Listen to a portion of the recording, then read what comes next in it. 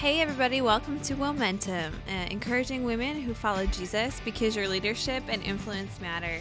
This is Lauren Carreras, and we're here today with Denise Harlow, my mom, talking about missions, specifically missions in Malawi, where she just was. Before we dig into more about what's happening in Malawi right now, I just wanted to take a step back and find out a little bit more of your journey of what it's meant to you to be a globally minded Christian. Have you always been a globally minded Christian? Well, I'm embarrassed to say this because I was raised in a family that was evangelist, but it was more in North America. So, no.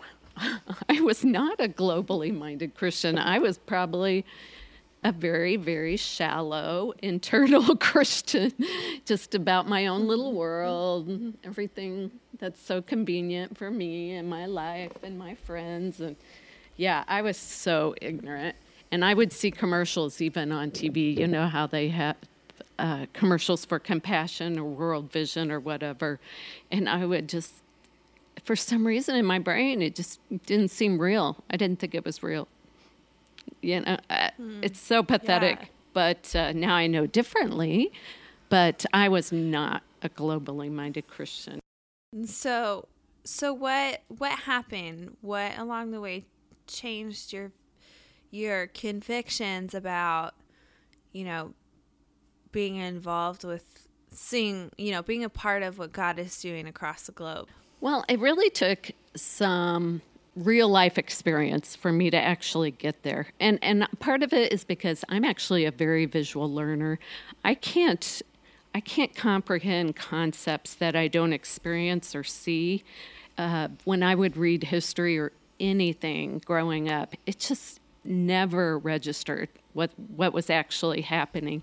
If I would have seen movies, I think it would have probably gone a lot farther in my mind. But it wasn't until Tim was invited on a missions trip in Kenya, Nairobi, Kenya, actually. And he was invited there with some friends to go see what this particular woman and this particular local ministry was doing there in the slums of Nairobi.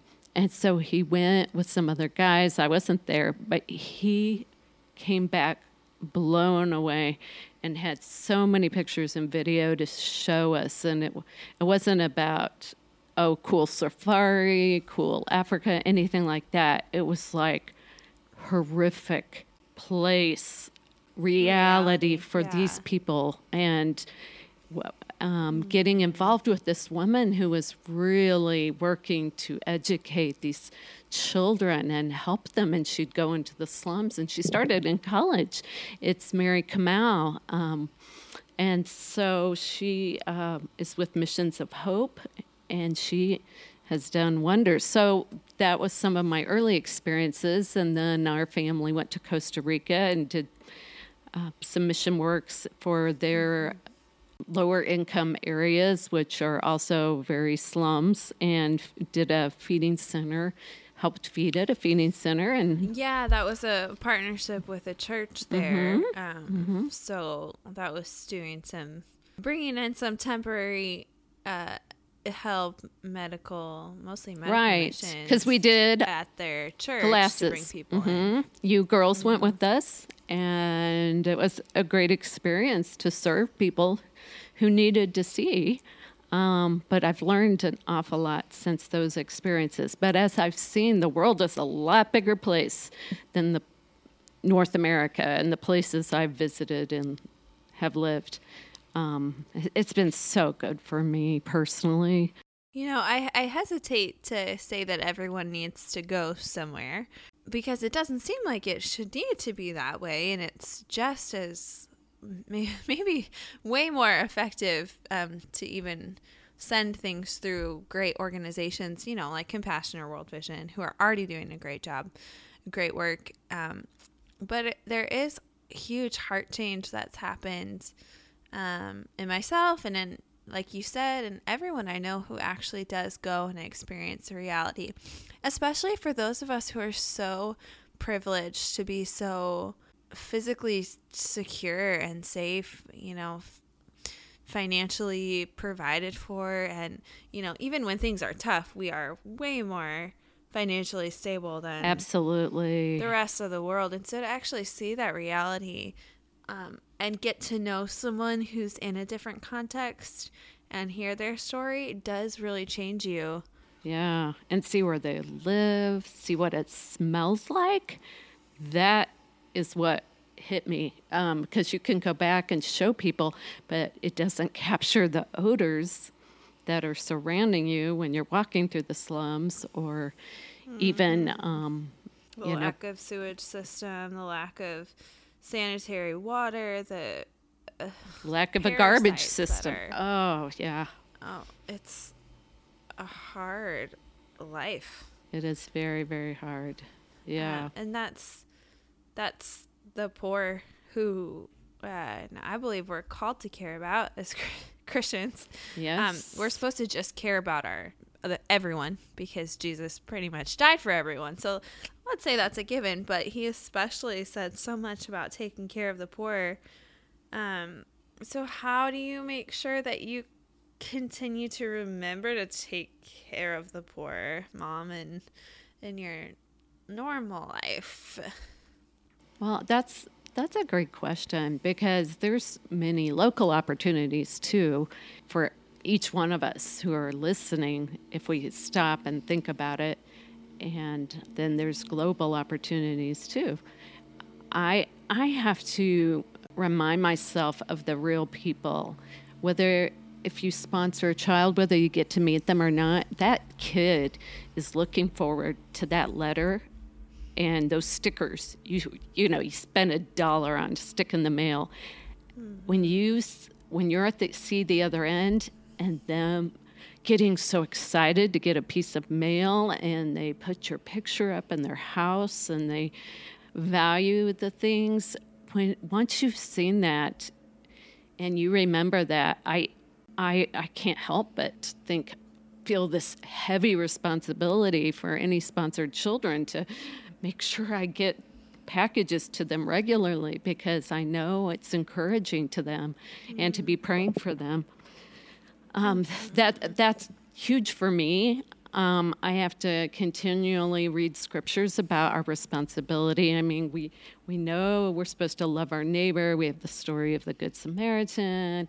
We have the scriptures in Psalms that tells us to help with the poor and help with the needy.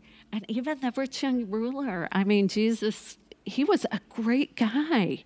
This was a guy who was really living righteously, and Jesus looked at him and loved him, and then he challenged him, hey, sell all you have and give it to the poor, and then come follow me. And, this man went away very, very sad, and this guy was probably better than most of us.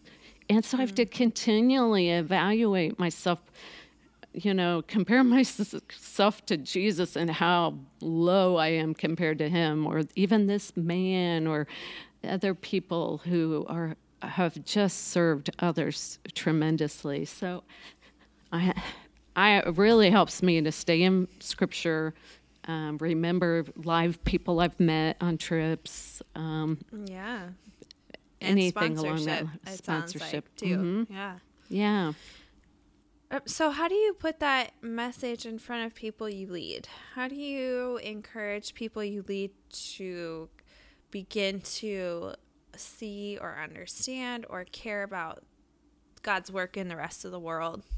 That's really challenging. I think it's the most effective way is personal stories, personal conversations, because I grew up, and many people here listening can probably attest to this, watching a slideshow of a missionary, and they show things in their country, and it was so boring and blah, blah, and it never sunk into my heart and stuff. But when I hear a personal story or can share a personal story with a friend of what went on and what touched me or what made me cry or what made me laugh or whatever it was with a real emotion, I think that is the best. I was even blessed to be able to invite a couple of friends to go last year on one of the missions trips with me when I was speaking. And I was so excited that they rose to the challenge and went. And so now they have seen firsthand the work we're doing in Malawi, which is a whole totally different work. It's so powerful. Because it's more effective. You know, Americans have been doing mission work in Africa for a long time, and nothing everywhere, and nothing's changed. Yes. And Tim and I actually saw a missions program that actually changed a country. Yeah. So when you say nothing's changed, what you want to say is that you have seen and we have seen now that a lot of the things that we thought were doing with good intentions were the wrong things and were ineffective. And instead of those things being empowering and helping a group of people, a country, or a church find more wholeness and healing, normally it just led to more reliance on an outside source, which was debilitating and in some ways embarrassing and in some ways just plain ineffective. And so we've seen that happening over and over again. And I think because of that, so many people are really weary of missions trips. So I really wanted to get to talk to everybody about what is happening with Malawi and what is happening with the peace plan. Mm-hmm. And when we say this, we did it too. I mean, I'm not. We did the exact same thing. Go take clothes to other countries. Go hand out food. Go, So as we saw, we've been enabling, and not empowering. Yes. I'm and our church are as guilty as anybody. So about 4 or 5 years ago, we had the opportunity to go to Rwanda and see a mission program that has turned Rwanda around. Now, Rwanda experienced the genocide. This was a very broken country. There was so much conflict and hatred and distrust and corrupt government. Yes, and orphans. Racism. Yes. Lots of orphans specifically from the mass genocide. Yes. Yeah. And it was, talk about a very poor, broken country. Well, Saddleback went in with a new program that is called the Peace Plan and have been working with Rwanda. It's probably been 15 years now, which I love the commitment there. That's one part of it. But what I love is the general idea is that as Christians, we go in and get their churches healthy, help train them, their pastors and leaders. Then we go train the lay people in the church in various skills, and they go serve their country and help their own kinsmen, their own countrymen.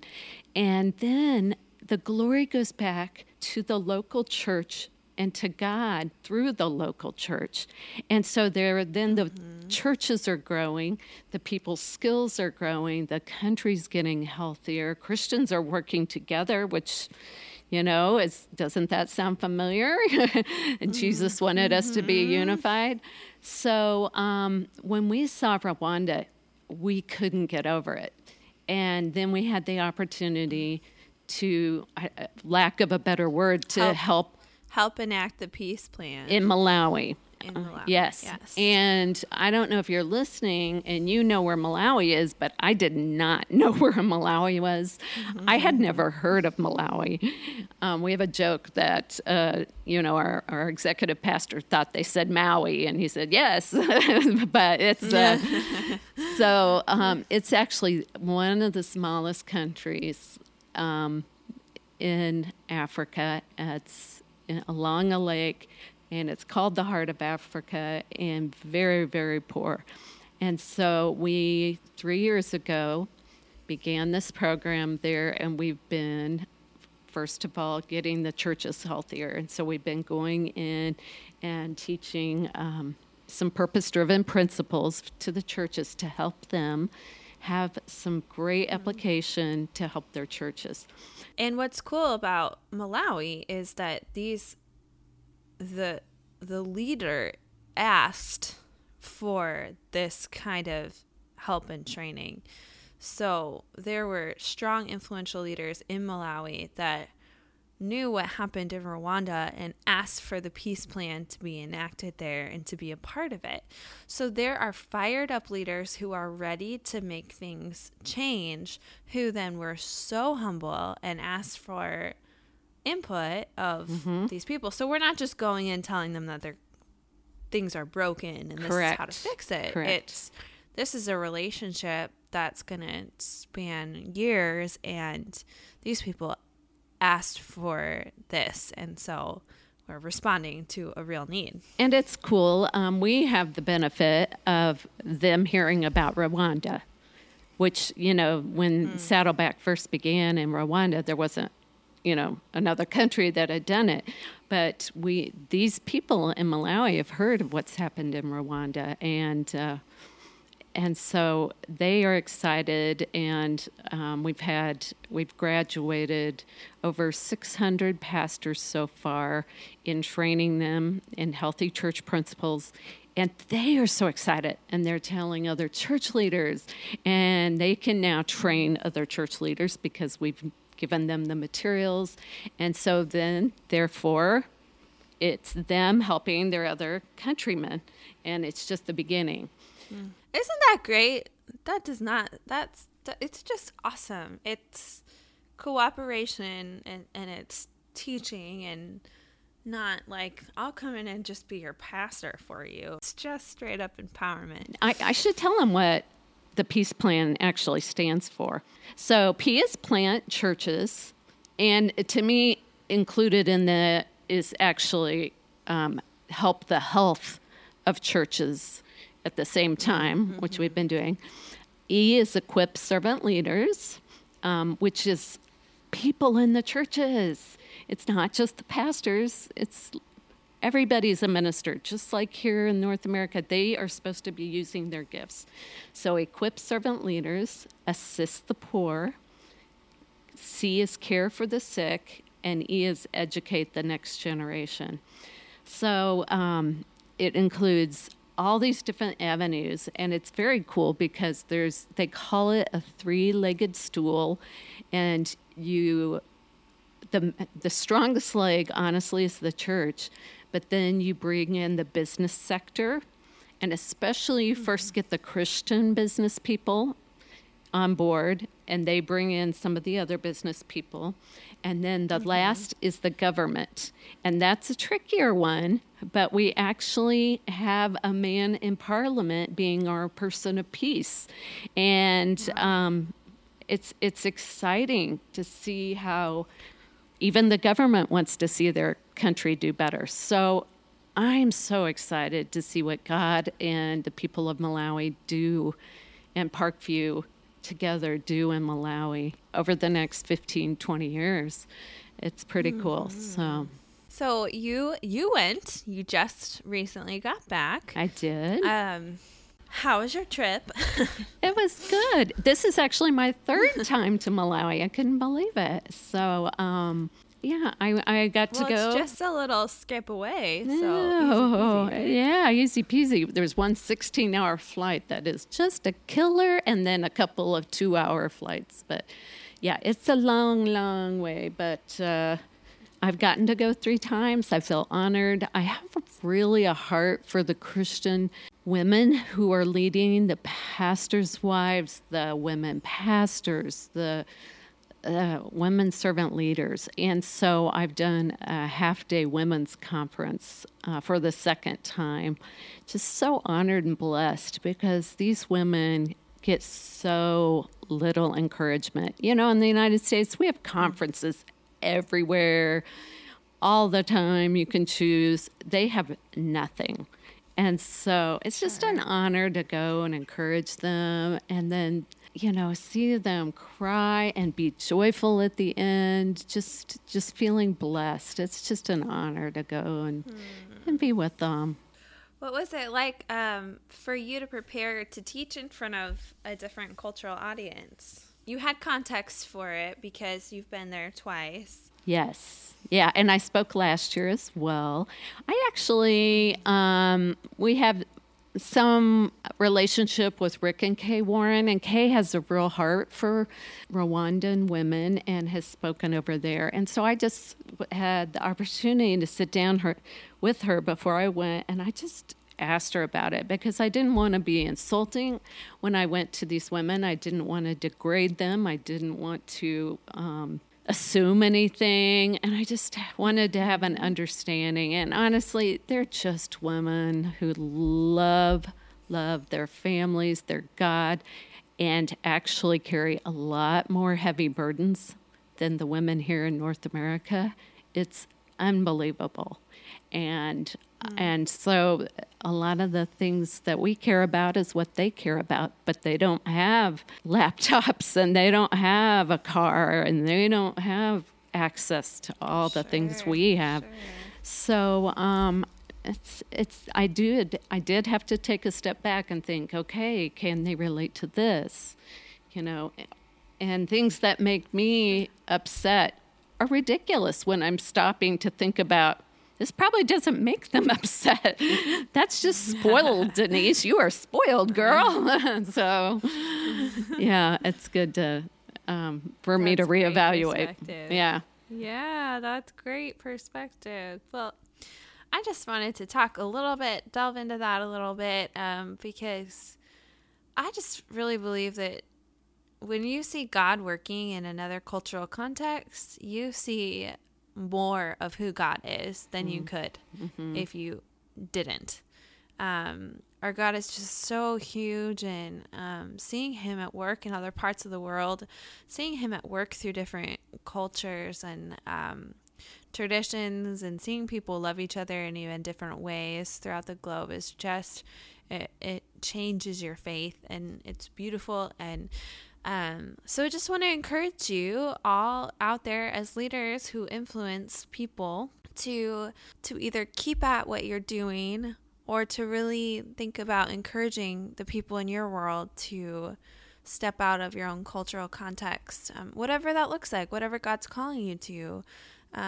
Maybe a first step in that direction is a compassion trip or a world vision trip, some organization that is both familiar and credible to you.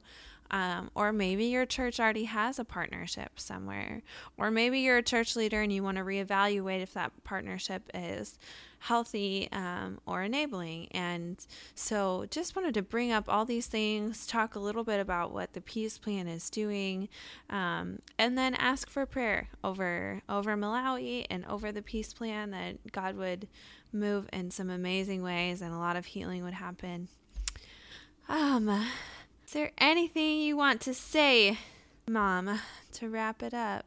I would just really challenge you to kind of think about your missions and what they are doing, and like you just were saying, evaluate, wow, are we being as effective as we could be as we share Jesus with them and grow this country to be a healthy place as well as a healthy spiritual place. So it was so good for me. I was just totally ignorant, so it was great for me. So if anybody has any questions, they can reach out and email us and comment, and we'll get back with you. Awesome. Well, thank you, ladies, and let's pray together. Lord, we just lift up the country of Malawi. We lift up the leaders of the Peace Plan. We lift up those who are on the ground. We pray for protection spiritually for them, physically, God.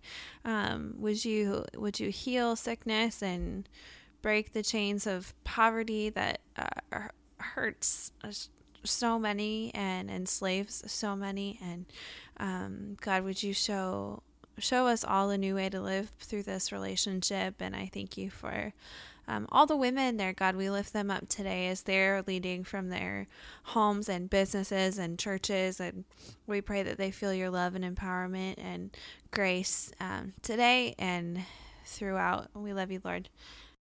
Thank you guys for tuning into WOMENTUM. For more information and encouragement, check out WOMENTUM.net and or DeniseHarlow.com. Am I right? Yeah. Or you can follow Denise on Instagram or Facebook. And we hope you all have a wonderful day. Get outside of your context, do some research, and go on a trip.